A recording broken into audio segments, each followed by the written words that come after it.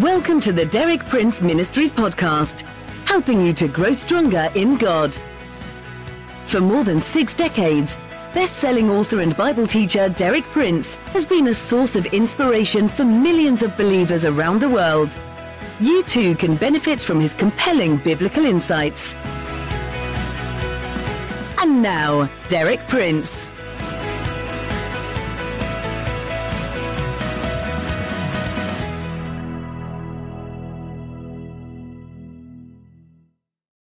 In my talk yesterday, I explained that total and permanent security comes from a direct personal relationship with Christ. Described in one beautiful passage of Scripture amongst many, Psalm 23, verses 1 through 4, the well-known Shepherd Psalm, where David says, "The Lord is my shepherd, I shall lack nothing." I pointed out that one verse expresses total security out of a relationship, a personal relationship. The Lord is my shepherd. Therefore, I shall lack nothing. Every need will be supplied in time and in eternity. David continues on. He, the Lord, makes me lie down in green pastures. He leads me beside quiet waters. He restores my soul. He guides me in paths of righteousness for his name's sake. I sum that up by saying that when you commit your life to the Lord, he accepts total responsibility for every need in every situation and circumstance. And then David continues, "Even though I walk through the valley of the shadow of death, I will fear no evil, for you are with me. Your rod and your staff, they comfort me." The security of this relationship does not end, like all human security, with time, but it passes with us from time into eternity. The Lord is with us. Each one that's committed to him, when we come to that valley of the shadow, he's there to receive us and take us through in perfect security. And then I also quoted the words of Paul that express this security with such beauty and power. In Romans 8, verses 38 and 39, "For I am convinced that neither death nor life, neither angels nor demons, neither the present nor the future, nor any powers, neither height nor depth, nor anything else in all creation will be able to separate us from the love of God that is in Christ Jesus our Lord." That relationship is inviolable.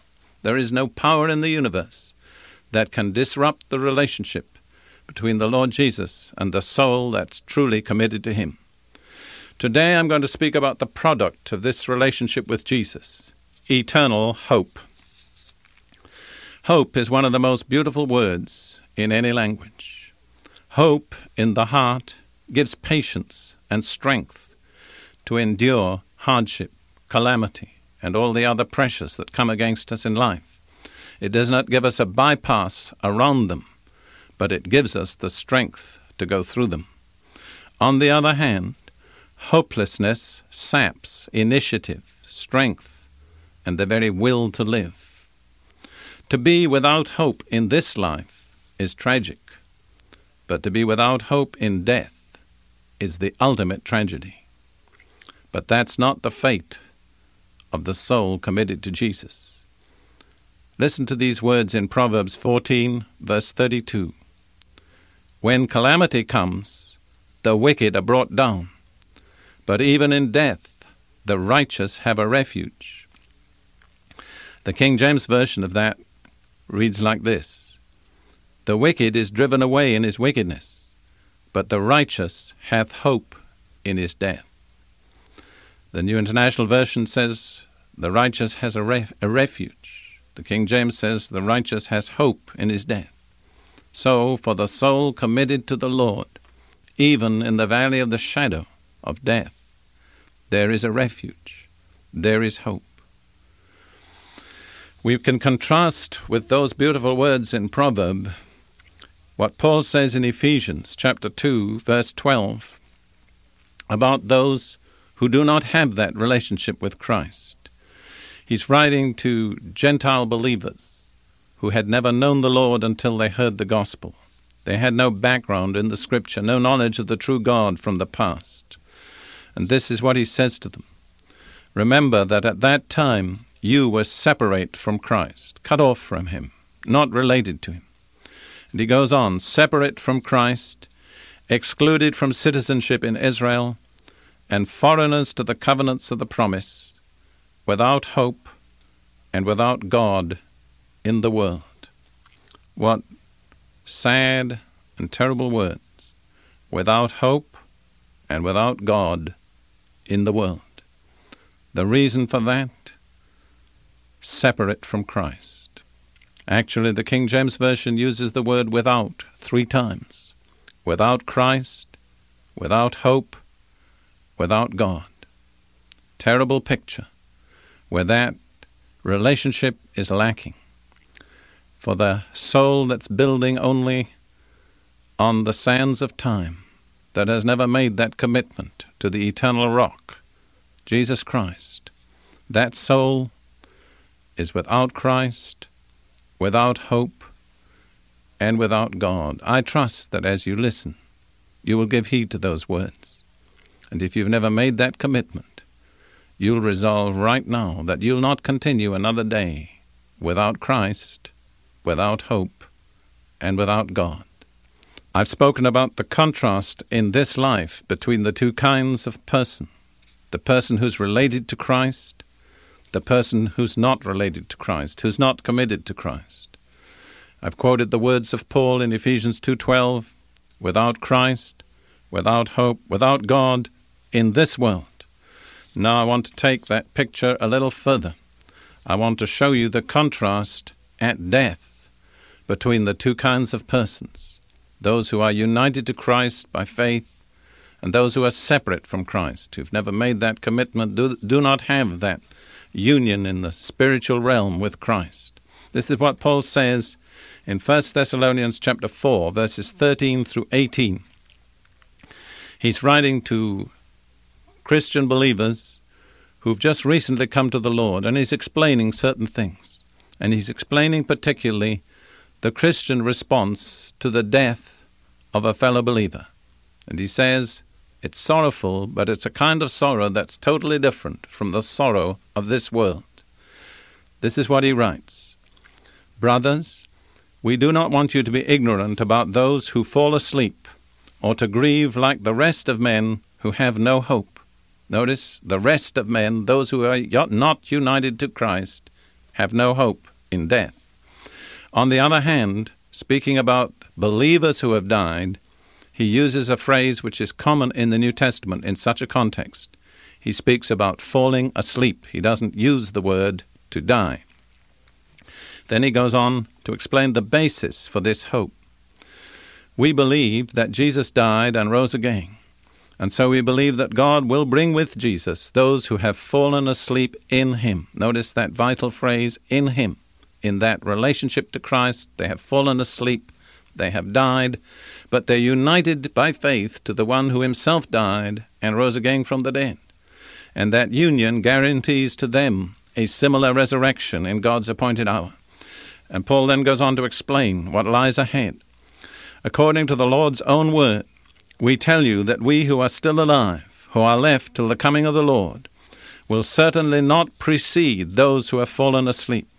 For the Lord himself will come down from heaven with a loud command, with the voice of the archangel, and with the trumpet call of God. And the dead in Christ will rise first. After that, we who are still alive and are left will be caught up with them in the clouds to meet the Lord in the air. And so we will be with the Lord forever. Therefore, encourage each other with these words. These are words of encouragement. We are not to grieve as others who have no hope. We miss the loss of the loved one. There is real pain in our hearts, but it's not a hopeless pain. We have the assurance that when Jesus returns, we will meet them again and we will be forever with the Lord, and so we are to encourage one another with these words. My mind goes back to 2 scenes, both of which I witnessed in Africa. The one was in Egypt. I was at the pyramids at Giza, and while I was looking at the pyramids, a Muslim funeral was taking place just about a quarter of a mile away at a Muslim cemetery. And there was a whole group of women, all clothed in black, making the most terrible wailing noise of grief of absolutely hopeless grief. And it just pierced my heart. And I said to myself, God, thank you that you've delivered us from that hopelessness at death. And a cry went up out of my heart for the millions of people who do not know this hope at death. And then I remembered another scene earlier in East Africa, where I'd been the principal of a college for training African teachers, both men and women. And one of our women students had acquired typhoid and was in the hospital and was in a coma. And my first wife, Lydia, and I went to visit her. She lay there in a coma, unable to respond. And I prayed, Lord, just let her come out of that coma long enough for me to ask her the one vital question. And immediately I prayed that prayer, she opened her eyes and looked up at me. Her name was Agneta. I said, Agneta, do you know for sure that your soul is safe in the Lord's keeping? She looked me full in the eyes, said yes, and lapsed back into that coma. But I knew all I needed to know. I knew that she was related to Jesus with that bond that can never be broken in time or eternity. Listen to these beautiful words from Proverbs 4:18, one of my favorite scriptures. The path of the righteous is like the first gleam of dawn, shining ever brighter till the full light of day. Once you've put your foot on that path of righteousness through a commitment to the Lord, then each step you take is getting brighter. And the full brightness of the noonday will be that personal reunion with the Lord when you step out of time into eternity, when you've made it through that long, dark valley of the shadow, and you're in the full brightness and radiance of the Lord's presence forever.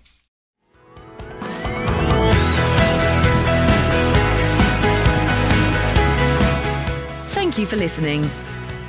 For more inspiring teaching, visit our website at dpmuk.org/podcast. And like our page at facebook.com/dpmuk to join our online community. Derek Prince, teaching you can trust.